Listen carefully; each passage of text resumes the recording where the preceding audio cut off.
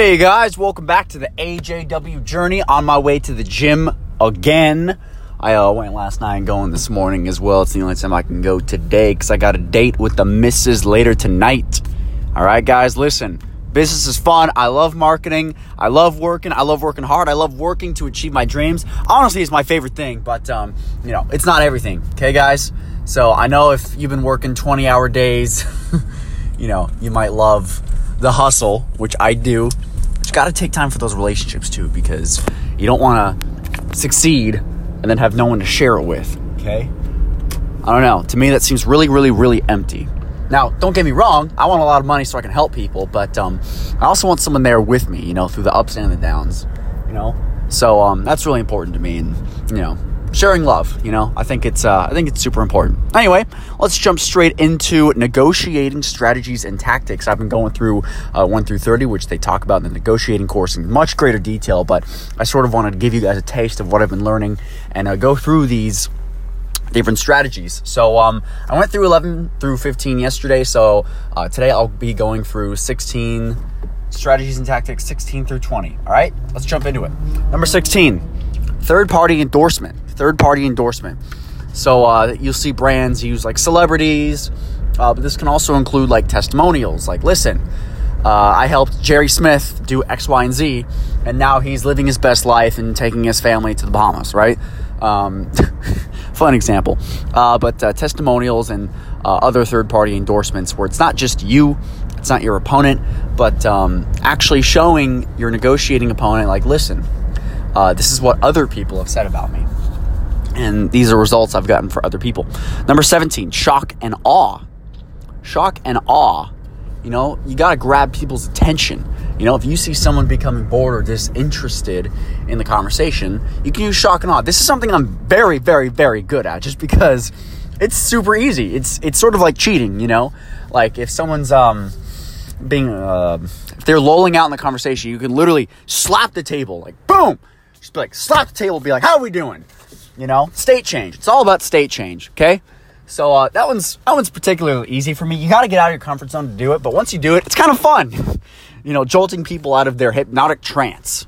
I remember Tony Robbins, he was accused of hypnotizing people. And he's like, I'm not a hypnotist. He's like, I don't put people in a deep trance. He goes, most people are already in a deep trance for most of their lives. My job is to get people out of them.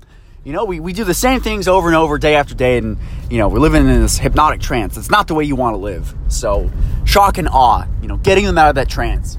Get them present in the moment with you. Number 18, one bite at a time. Just do the agreement one bite at a time. Go through one item at a time in the agreement. Don't do everything at once, A confused buyer says no, and if you have a bunch of things on your plate, it's too much, and it's overwhelming, okay? And things might not be clear. Even explaining this to you, I'm stating all of these reasons of why you should do one bite at a time, and I'm throwing them all at you at once, and it might become overwhelming. So, one bite at a time. If I just told you all 30 of these negotiating strategies and tactics all at once, it'd be kind of overwhelming. So, what you want to do is you really want to do it one bite at a time. And then 19, just one last bite. Just one last bite, folks. One last bite. When you're about to reach the agreement, ask for one more thing. Okay? There's no harm in asking. If you've both reached a conclusion and you both are satisfied, ask for one last thing. Just do it. Number 20, good cop, bad cop. This is done so much and is stereotyped so much. It can be very stereotypical. It's generally one that you can benefit from, but I wouldn't recommend you do it just because everyone knows that it's a strategy now. But if someone does it to you, you can be like, hey guys, look, I know you're trying to do the good cop, bad cop thing. I really don't appreciate it. I wish we could just have a genuine conversation about this. And oftentimes it'll jolt people out of that and they'll be like, oh, okay, yeah. So if someone's using that on you, call it out. Look guys, if anyone is using any of these negotiating strategies and tactics on you and you recognize it, call it out. Okay? Just call it out. Say, hey, I'd really appreciate it if I know what you're doing. I was trained in negotiating strategies and tactics too.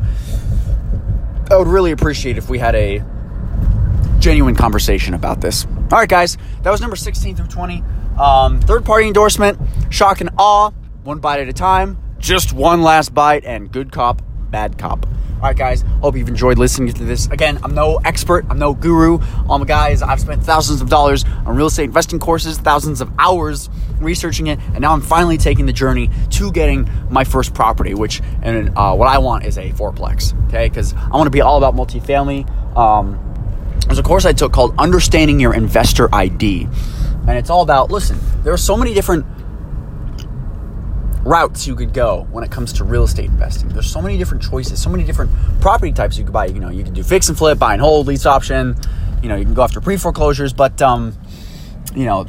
basically what that course is meant to do is get you to go like, look, it's going to be hard no matter what you do. It's going to be hard. It's going to be really hard.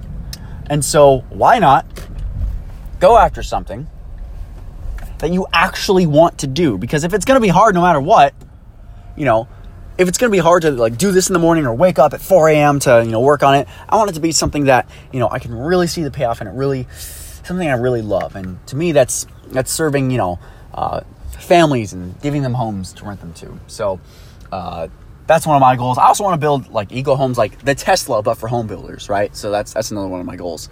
Anyway, that is what it is. Thank you for listening to the AJW Journey. If you want to learn more, of which courses you should buy, because I've bought a lot of them, and if you really want to take your first step into acquiring your property, if you're tired of learning and you want to take the first step into acquiring property, go to ajwjourney.com. Or if you want to find a community of investors that want to help you out and cooperate with you and hopefully find you a mentor, go to ajwjourney.com. Thanks, guys.